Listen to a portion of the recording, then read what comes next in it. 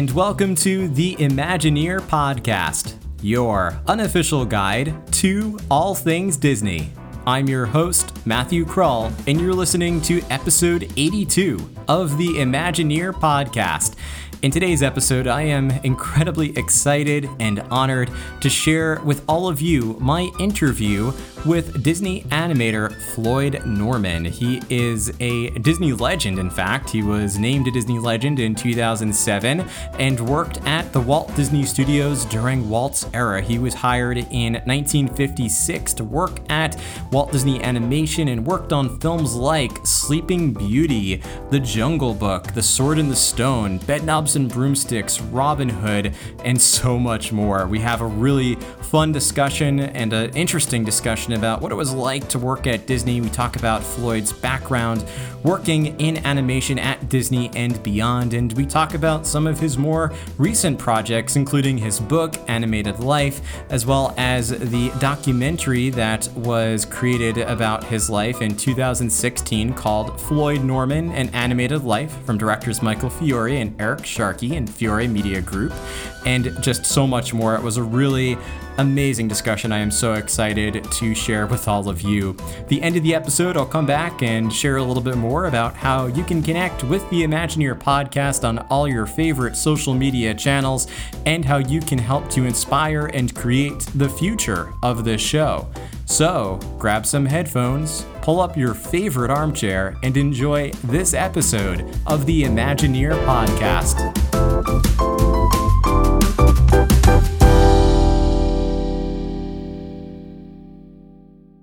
Floyd, welcome to the show.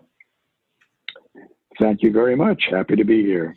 Such a pleasure to have you. You have done so much at Disney and your history goes way back. And so it's I've had some folks who've worked with Walt on the show before, but there's not that many left, sadly. So it's always wonderful to get someone on the show who did work directly with Walt or worked on anything in the world of Disney in a capacity like yours. It's fantastic. So to kick things off, I would love to start with what I think is kind of going back to your childhood. And it's a quote that I found on the D23 bio that they have for you. And it's a quote of yours that says, quote, "I first recognized Walt Disney's signature before I could read. I would see that famous signature on books and comics. And I asked my grandmother, what is that name? And she said, that's Walt Disney. I never forgot the name. I just felt like I wanted to work at the Disney studio one day." And of course you did. I guess growing up, what was it about Disney that attracted you to work there? Or what was it about even animation that inspired you to go into that field? Oh, it's the sheer magic of animation. Not just the kids who would eventually grow up and one day do this job. I think it fascinated all children. I mean, you go to see a Disney film, and it was a very special occasion. There's something about animated storytelling that it's totally different than anything else. It's magical. It truly is. And going to a Disney film, even as a young kid, even before you even understand what animation is, it's always a fascinating experience. For those of us who truly fell in love with this medium, we just knew this is what we wanted to do when we were grown-ups. We wanted to make these magical movies. We wanted to tell these enchanting stories. And so that just became a goal for me, even as a young child. There's just that Disney magic, and I wanted to be a part of it. Yeah, I understand that when you got a little bit older, you even took a trip to the Disney studio at some point. Is that correct? When I graduated from high school. Yes. Yeah, I certainly wasn't ready for a job at Disney, having only graduated from high school, but I did make the short drive down the coast to the Walt Disney Studios in Burbank on a Saturday morning and had my first sort of a job interview at Walt Disney Studios, where they looked at my portfolio, they looked at my artwork, and gave me some good advice. They recommended that I go to art school and to basically bone up on becoming a better artist. And once I had done that, then come back and we would talk about the possibility of a job at the Walt Disney Studios. Really great advice. I always love when, especially when you're enthusiastic and you not just, show up by sending a portfolio, but literally show up in person, looking for a job. I always love when those leaders will give you some solid advice. And of course, it worked out for you. Yeah. So was it right after art school that you ended up going to work for Disney? Well, the way it worked out, I did enroll at Art Center College of Design in Los Angeles, a 4-year course. And surprisingly enough, in my 3rd year of art school, I received an unexpected telephone call from the Walt Disney Studios. And they offered me the opportunity to come into Disney. Even though I had not completed my schooling, they offered me the opportunity to come in and basically join their Disney training class. That's fantastic. And one of the things I've spoken with a couple of other animators at Disney, and the interesting thing, and the similar story of going to an art program of some kind and then working for Disney and finding that the reality of animation, even at, especially at Disney, but anywhere, is a little different, or there are some things they can't teach you in art school when you go on to the job. So was there anything, I guess, surprising or different about starting up at Disney that might have? I understand you did a training program with them. Was there anything there that was either surprising or felt new compared to what you had been learning in school at the time? Well, I think everything felt new. I think that's what was so amazing being at the Disney studio. Everything was fresh and new. I mean, there was so much to see, so much to learn. In a way, it was almost overwhelming for all of us young kids to suddenly find ourselves thrust into the midst of these Disney masters. Now, we're talking about the men and women who had made the Disney classic films, the films that we had grown up on as children. And here we were being trained, being mentored by these same men and women who had made the Disney classic animated films. So, it was a major step being out of school. In a sense, we were beginning a new form of school, a new training, as we learn how to become Disney artists and all of that, and all of what that represents. So for us, it was just an opportunity to almost like take a master class in filmmaking, a master class in art and animation. We had so much to learn. We were all very young, all very green, but we had so much to learn. And that made every day so exciting because I think every day we learned something new. There was always something surprising, something we hadn't seen before, we hadn't known before. Sometimes learning can be really, something fantastically enjoyable. It's not drudgery. It's not difficulty. It's a joy to learn. And our training at Disney was just like being thrust into a wonderland of knowledge. And we had a great time learning and becoming better artists ourselves. I find that's really critical in any career, and it's definitely something that I've heard other animators talk about, is this idea of you're always learning, you're always developing, you never quite reach it. That's true. I think even Walt acted that way, and it's why he started with shorts, and you look at the end of his career, and he was dreaming about building cities. Yes, right. He was. Walt was always learning. Yeah, that's Walt right. was always educating himself. Absolutely. And I guess speaking of Walt, do you recall the first time that you met him? Didn't really meet him, but I recall the first time we saw him, and that was walking down the hallway on the 3rd floor of the animation building. And that was our first in-person sighting of Walt Disney. And of course, we were all young kids. We were all totally dumbstruck by the appearance of Walt Disney. Even though we were at the Walt Disney Studio, why would that be a surprise to see Walt Disney? But in a way, it was a big surprise because even though Walt Disney was someone we had seen, in a sense, seen him on television, seen photographs, seen movies. We had never seen Walt Disney in person. So when he came walking toward us, it was pretty traumatic, you know. So we all sort of backed away, awestruck, as the old maestro walked past us. But I will never forget that morning when we got our first glimpse of Walt Disney in person.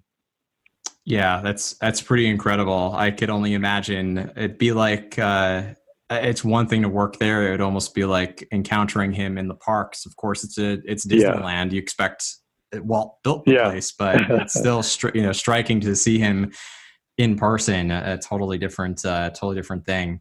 It was a real surprise. Yeah.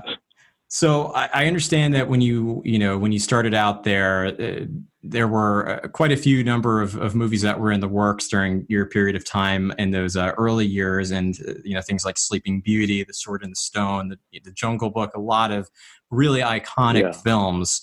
What was it like to work on those films? Did you have sort of any idea of what a massive success they would be, even decades later? Or what, I guess, what did it feel like in the moment working on those films? Well, keep in mind that simply coming to the Walt Disney Studio, as we did in February of 1956, there was so much going on. Keep in mind, the Walt Disney Studio was a hotbed of creativity and production.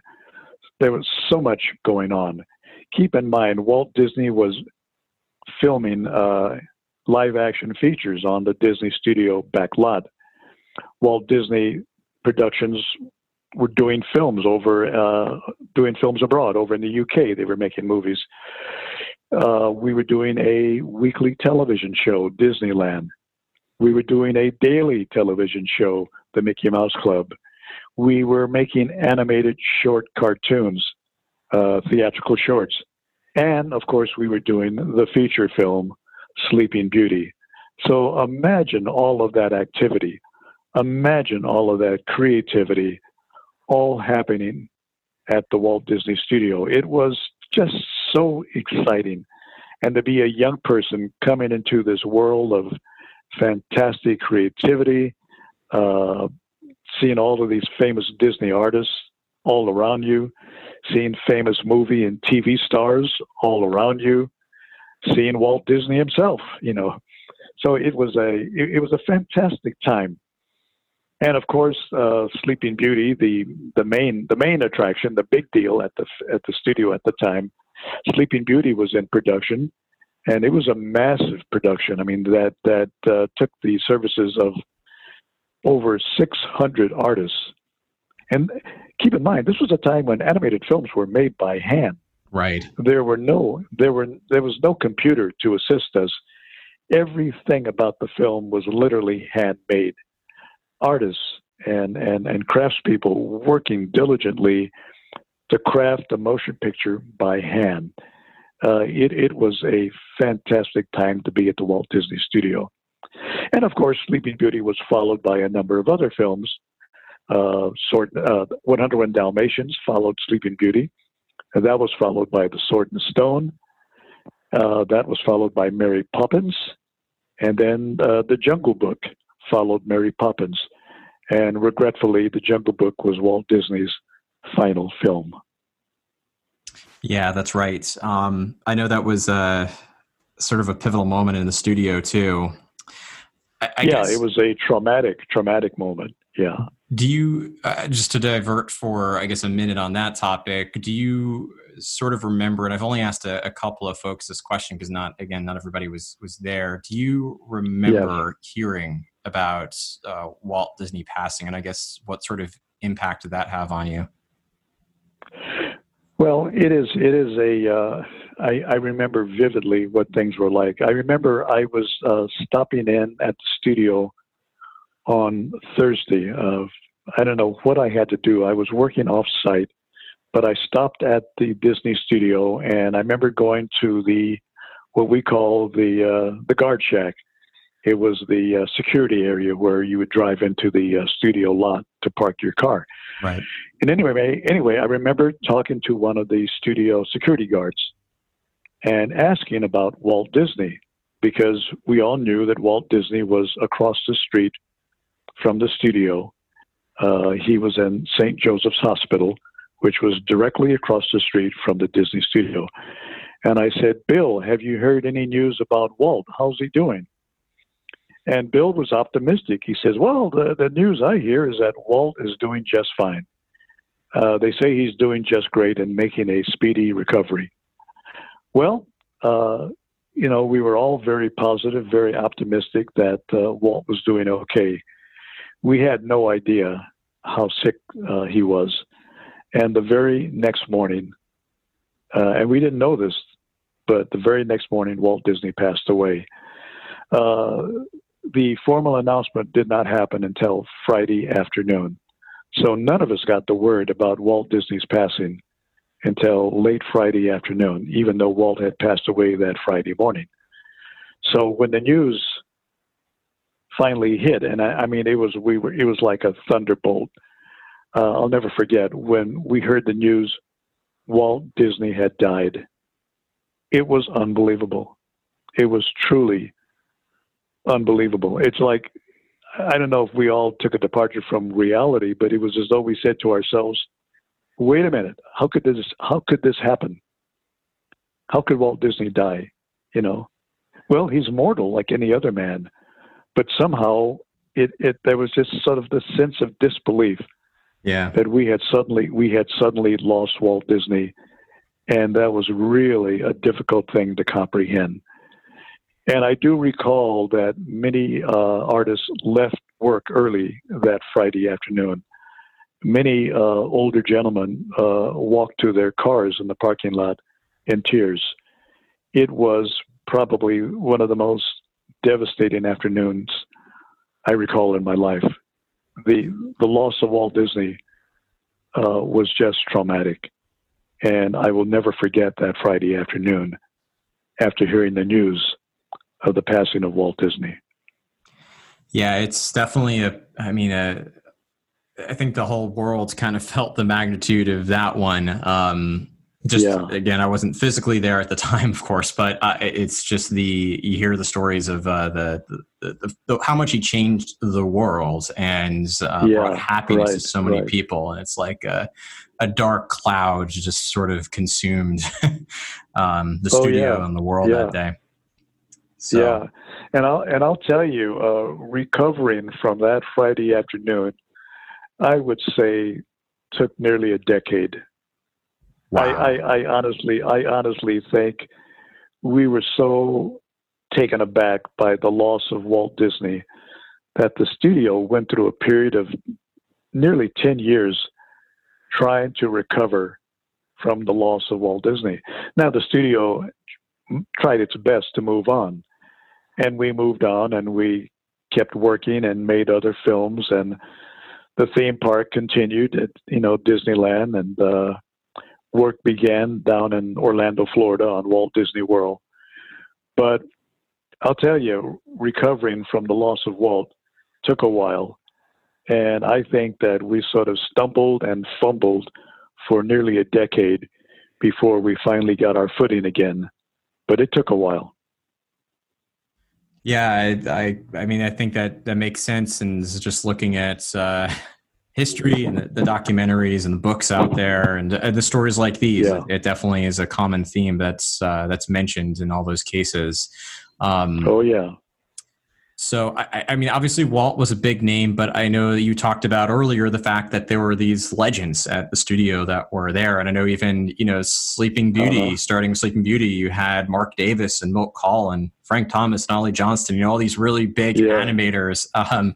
Was there any in particular that you felt was either one that you looked up to or that you felt maybe even acted as a mentor for you during those years? Well, we had so many mentors, and one of the things about talking about the Nine Old Men, and they are a fantastic group of guys, besides the 9, there were many, many, many more men and women who were awesome artists and awesome talents in their own right, as great, or as great as the 9 old men. Now, it was a pleasure to work with some of Disney's finest animators, and I had the opportunity to meet all of them, work with most of them, and I'll tell you, that was it was an honor. It was an honor to get to know and work with some of the finest animators in the industry, in the business. They were just great, and plus there were many, many more names that are not household names, but the studio had so many talented men and women who were just at the top of their game. Names besides the 9.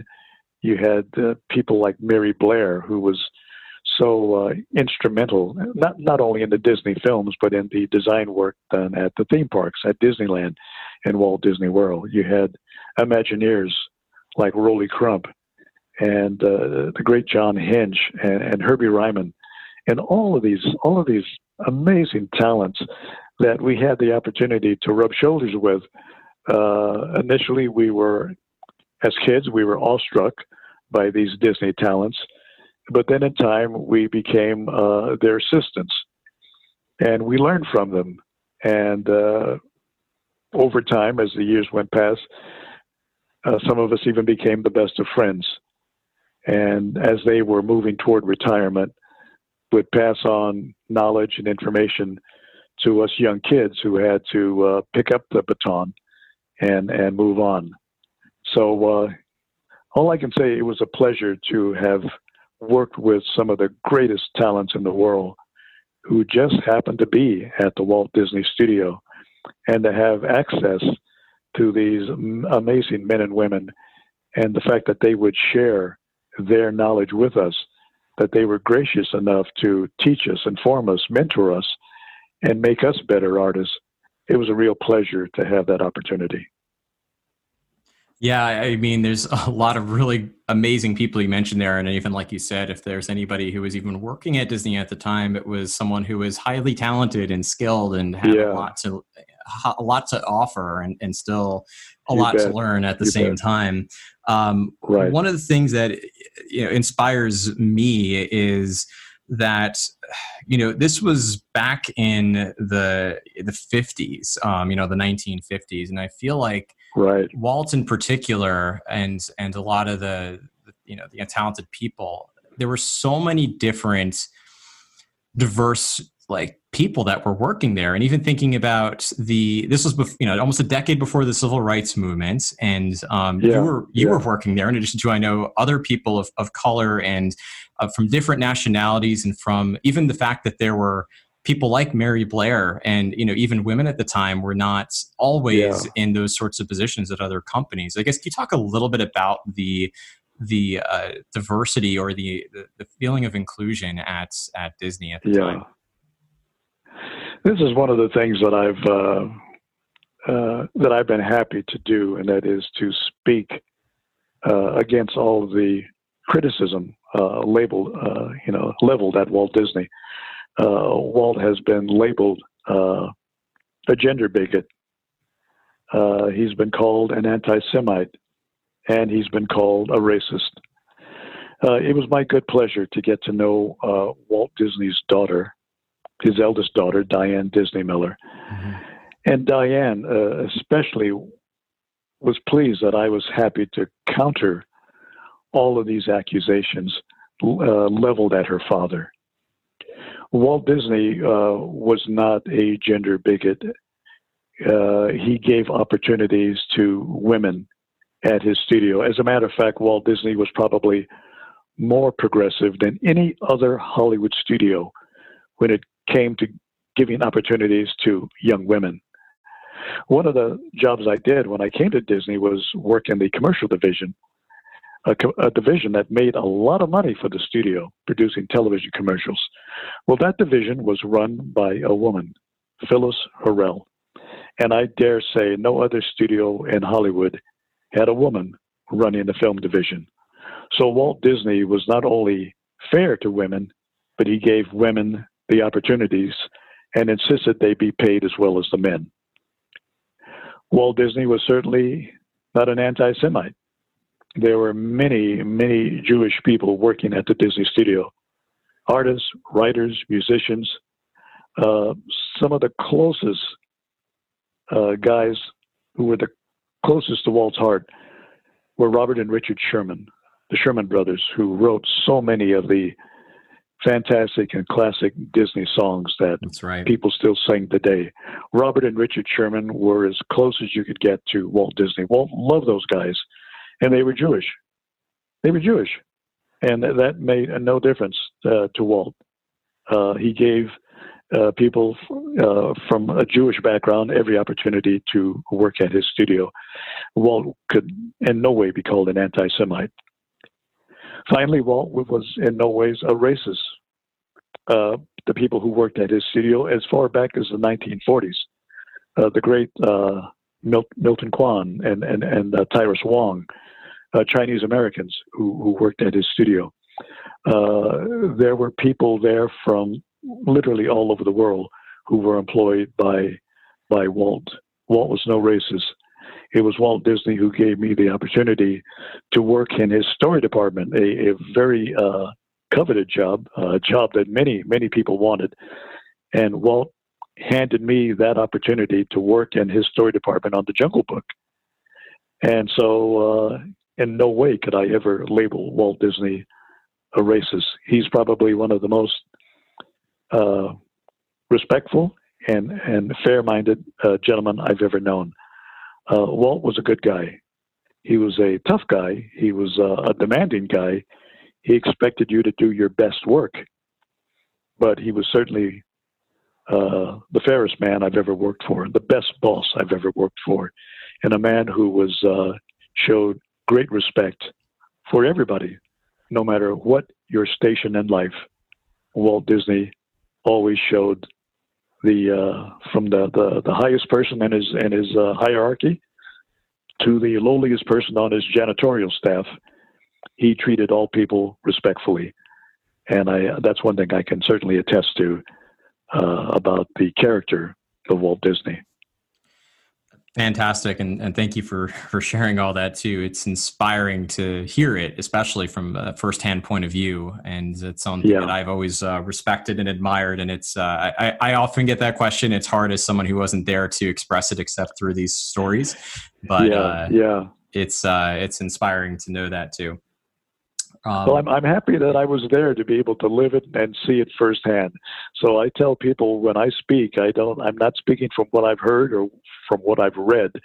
I was there at the studio. I was there with Walt Disney, and that's why I make a point of letting people know what the truth is.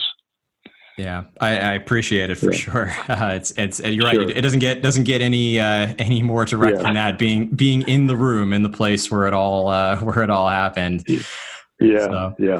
I know you did, obviously quite a bit after leaving the Disney Studios, and then even that included going back to work at the Disney Studios. So, what were some of the projects that you worked on after, I guess, formally leaving around Walt's passing or shortly after Walt's passing? What were some of the projects you worked on from that point forward? Well, one of the major moves in my career was leaving the Walt Disney Studio.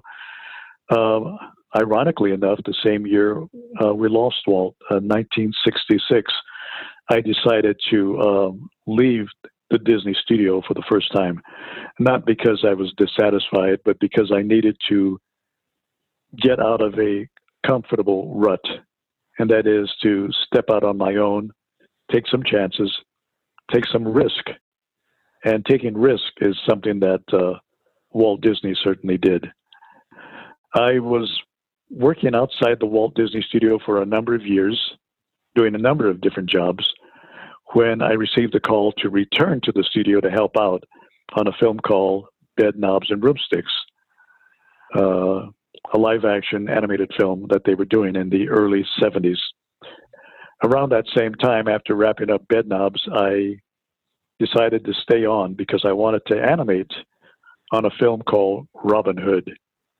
And so I was actually an animator on the Disney film Robin Hood, and left after that film to do a stint in television, working for the production company Hanna-Barbera Productions over in Hollywood, where I worked at Hanna-Barbera for about 7 years on everything from the Flintstones to the Smurfs to Scooby-Doo, and came back to Disney in the early 80s to take a job in Disney's publishing department, where I would be a writer on published materials, not film, but be working on books and comics and everything that was part of print media.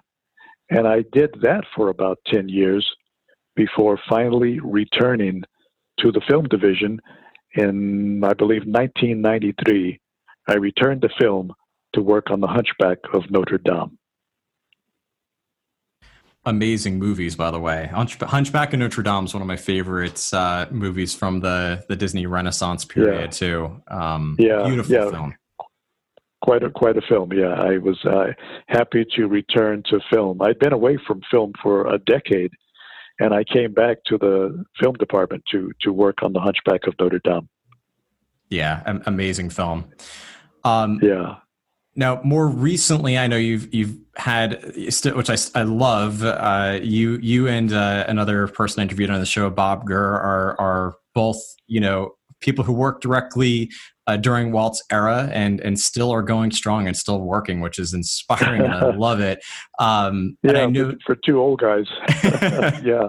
I say you're. I know you turned 85 this year. I say 85 years young. It's all a matter of how you feel inside. Right. Yeah. I'm 85. So I know that one of the things you did, and it's sitting on my desk right next to me, is you wrote a book, Animated Life: Lifetime of Tips, Tricks, Techniques, and Stories from an Animation Legend. I'm not in the animation field, so for me it was simply a lot of fun to just peruse through a lot of the drawings that you have in there, and just to take a look at some of the ideas. But what was your inspiration for putting that book together? Well, a lot of people had, and especially a lot of kids, would come up to me and ask, what was it like starting your career at the Disney studio? Or what was it like working on this or that particular project? And so I thought I would sit down and write a book. And not a biography necessarily, but a book that would detail my experiences, because I had many, my experiences at the Walt Disney Studio. And so that's why I wrote Animated Life. I honestly never really expected anybody to publish it. I think I sat down and wrote the book, kind of an exercise to get all of these stories off my chest. Lo and behold, I went to a party in downtown Los Angeles. It was during the ABA, the big booksellers show. And there were a number of publishers would always attend this show every year. So anyway, I took a mock-up of my book down to show potential publishers, just in case somebody might want to publish my book. Well, lo and behold, 2 weeks later, I received a call from Focal Press, and they said, we would like to publish your book. And I was totally surprised by that, totally blown away. I didn't think anybody would have any interest in my book about my stories at the Disney studio, but apparently they did. And so I finally had my book published, and it was a real joy. It was a joy to write it because it was fun to write, but it was a joy to share my life and experiences with so many fans of animation and so many fans of Disney. And that's why I wrote Animated Life. Yeah, it's a beautiful book too. You buy books and a lot of times they're interesting and informative, and this one is too. But I find it's also there are certain books that have almost like a coffee table appeal. Like you would put it out in your family room and just have it as on display. Like I feel like it's just a great book to have as a Disney fan or a fan of animation. It's just a beautiful, beautiful book. So I wanted the book to be a fun read. People have told me that they've read the book in a single sitting. They'll have it by their nightstand, by their bed, and they'll just pick it up and they'll read the entire book in one evening, because it's a fairly fast read. It's an easy read. It's not. It's not a deep and heavy book. It's a book about making cartoons. So how heavy can that be? But I think it's a fun book, and people seem to enjoy it. And like I said, I had a lot of fun writing it, and it was just nice to be able to share my experience at Disney with those who wanted, a little more in depth about what I did in all my years at the studio. Yeah. Absolutely.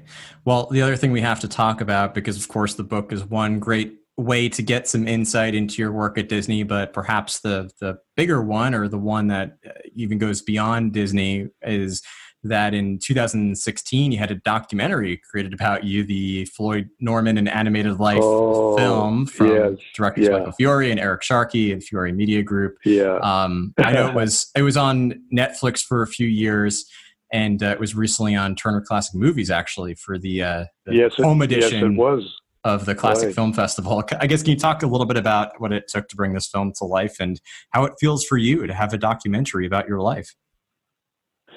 Well, one of the things that's kind of sweet about this film is that I am a lover of documentaries. I love documentaries. I love making them, and I love watching them. And so, as a matter of fact, I've been enjoying a lot of really fun documentaries on Disney Plus, Disney streaming channel. I've been watching documentaries on Disney Plus. Well, in this case, the producer and director Michael Fiore and Eric Sharkey approached me about doing a film about my life and career at Disney. I was once again totally taken aback, because I wondered, why would anybody want to make a movie about me? I didn't see anything about my life that was film worthy. I wasn't a person of note, or I wasn't a person who had overcome some awesome handicap to find success.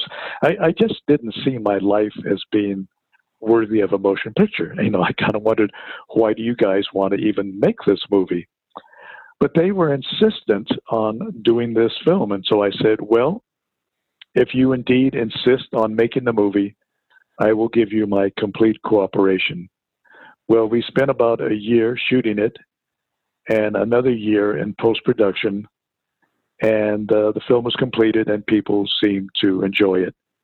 And that's the main thing. I was delighted that people seemed to find my life interesting. Maybe some found it inspiring. I don't know. I would like to think so. But once again, it was a kind of, at least for me anyway, a labor of love. Because all I did was, once again, share what I do at the Walt Disney Studio.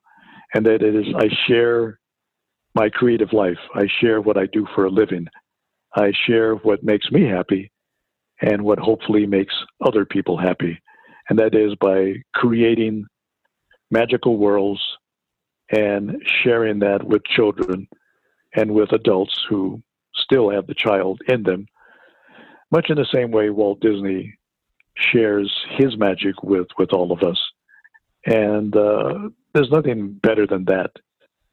Nothing better than being able to entertain people and to bring a little bit of joy and happiness into their lives. It's the best job in the world. I can't imagine any job that could bring one more happiness and fulfillment than creating animated films and creating wonderful characters, telling enchanting stories. And it's great to be a part of all that. And so I'm delighted that the film was made. I'm happy that people seem to like it. And once again, it was fun doing it. And I'm glad people people watched it and seemed to enjoy it. Absolutely, and well put. I love that magical mission of entertaining and bringing joy. And it's just a wonderful career to have. Oh, yeah. Oh, yeah. Yeah. And that's why it's so wonderful to go to the Disney theme parks and just look at the faces of people. You're watching people having a wonderful time. And it doesn't get much better. It doesn't get much better than that. Absolutely. Yeah. Well, I know, I first of all hope sometime, at least in the future, like you said, there's a lot of documentaries on Disney Plus. I'm hoping maybe one day we'll see it on there. I don't know. I'm hoping they'll pick it up, but I know there's a lot of factors that go into that. So we'll see.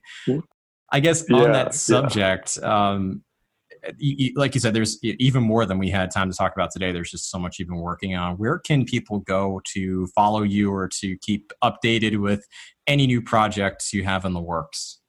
I'm out there.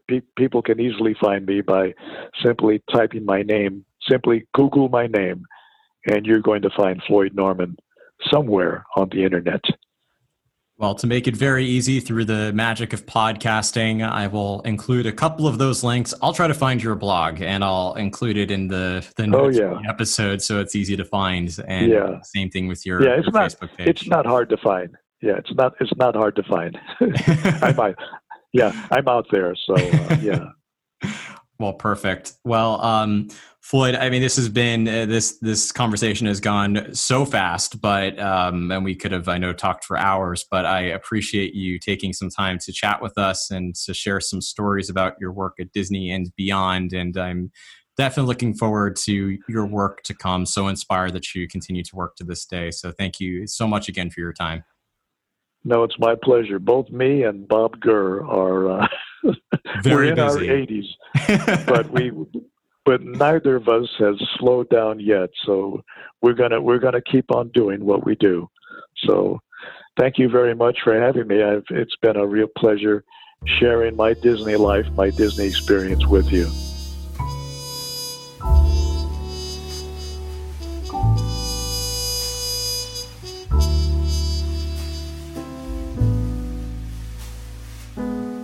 And with that, we close out episode 82 of the Imagineer podcast. I want to give a very special thank you once again to Floyd for lending his time to share all these stories about what it was like to work at the Walt Disney Studios, to share all about his career background and some of the more recent projects. I again encourage you to check out his book, Animated Life, as well as the documentary, again created in 2016, Floyd Norman, An Animated Life, from directors Michael Fiore and Eric Sharkey and the Fiore Media Group. You can check that all out. I have some links in the show notes of this episode. And again, a very special thank you to Floyd. Of course, I want to turn this question over to you and learn of all of Floyd's movies. There's a lot that he worked on. There's a lot that he's animated. Which of his projects is your favorite? You can send me your answers and feedback in so many different ways. Of course, I encourage you to reach out to us and to follow us on social media. You can find Imagineer Podcast on Facebook, Instagram, TikTok, and LinkedIn at Imagineer Podcast. Plus, you can find us on Twitter at Imagineer News. And if you would like to converse not just with me, but with other members of the Imagineer podcast community, definitely check out our Facebook group, The Imagination, also called the Imagineer Podcast Disney Fan Community, where again, you can chat not just about this episode, but so many Disney-related topics with a large community of Disney fans just like you. You can also send me an email at imagineerpodcast@gmail.com. And if you don't already subscribe to the show, I would encourage you to hit the subscribe or follow button, whether you're listening on Apple Podcasts, Spotify, Podbean, Google Podcasts, Stitcher, or your favorite podcast app. That way you are the first to know when new podcast episodes become available. And if you have 5 seconds and even 60 seconds, I would encourage you to leave us a rating and a review in the Apple Podcast Store. Again, if you have 5 seconds just to leave us a rating, if you have a minute to leave us a review, it does so much. We have over 375 5-star reviews on Apple Podcasts and on Facebook for that matter. And I sincerely appreciate all of you who take the time. I do my best to share some of those reviews on my Instagram story or Facebook story, especially those that I find to be inspiring. And as always, just encourage and appreciate all of you who have taken the time to rate and review the show. And of course, if there's anything that I can do to make this show better for you or make this community better, just send me a direct message or an email, again, on any of our social media pages or at imagineerpodcast.com. I personally read every direct message and email that I get and do my best to respond to as many, if not every email and message. Sometimes it takes me a little while, but I appreciate and I take to heart all the feedback that you have. One of the best things you can do for the show is simply to share it, by the way, whether you share out this episode or your favorite episode of the show or some of our social media content, whether you share it out, again, on Facebook or Instagram or TikTok or LinkedIn, or just talk about it with your friends. Sharing Imagineer Podcast is perhaps the best way to help our community to grow. And if you want to take your love of Imagineer Podcast one step further, might want to look into the Imagineer Society, which you can find over at patreon.com/Imagineer Podcast. Patreon, by the way, is spelled Patreon. I also have a link in the show notes, or you can find it at ImagineerPodcast.com. Imagineer Society is a way that you can help to support the show financially, to help to pay for some of our expenses, including running our website and podcast. And there is quite a number of expenses associated with running this show. So that all goes to help the show tremendously. And in return, you get some wonderful perks and benefits, including things like early access to every podcast episode, access to a private Facebook group just for Imagineer Society members, my close friends list on Instagram, bonus podcast episodes of the show, monthly video calls. There's a lot that I offer, and it all depends on how much you would like to contribute. But even just $1 a month, which is $12 a year, gets you perks and benefits in return. Again, you can learn more about that and see all the available perks and benefits over at patreon.com/Imagineer Podcast. And I would encourage you to check out our partners. First, check out the Kingdom Insider over at thekingdominsider.com, because Christy has a lot of great information to share. I have seen her working harder than ever. I feel like she's been working nonstop, putting up some really incredible articles about what it's like to travel to Disney right now. Some great information for parents, for Disney fans, and for those looking to bring even the magic of Disney into their own home. And what I love about Christy is she only shares news that is announced by Disney or from personal firsthand experience. She does not add to the rumor mill. She will only share what is confirmed. In many cases, we'll even reach out to Disney to confirm news. So I appreciate that sincerely as a Disney fan, and encourage you to check her out again at thekingdominsider.com or on social media at The Kingdom Insider. And when you're ready to plan your next trip to Walt Disney World, Disneyland, Disney Cruise Line, Adventures by Disney, Aulani, or any other Disney destination, look into our partner, Academy Travel, because one, they've been doing this for over 25 years.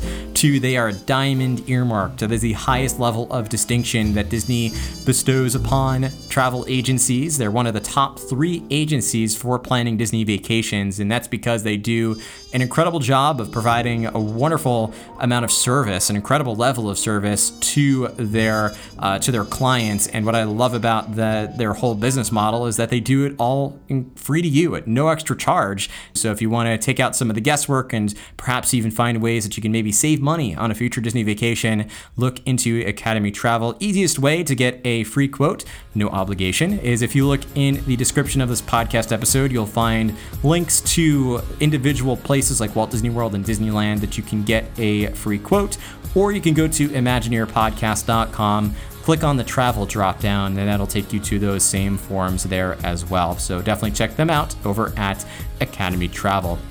Last but not least, I want to encourage you to go after your hopes and dreams and goals, whatever they might be. Take those actions today. There's never been a better time to go after whatever it is your dream is. So go after those hopes and dreams. And remember, as always, that inspiring quote from Horizons: if you can dream it, you can do it. Thank you so much for listening to the show, and we'll see you again in a future episode of the Imagineer Podcast.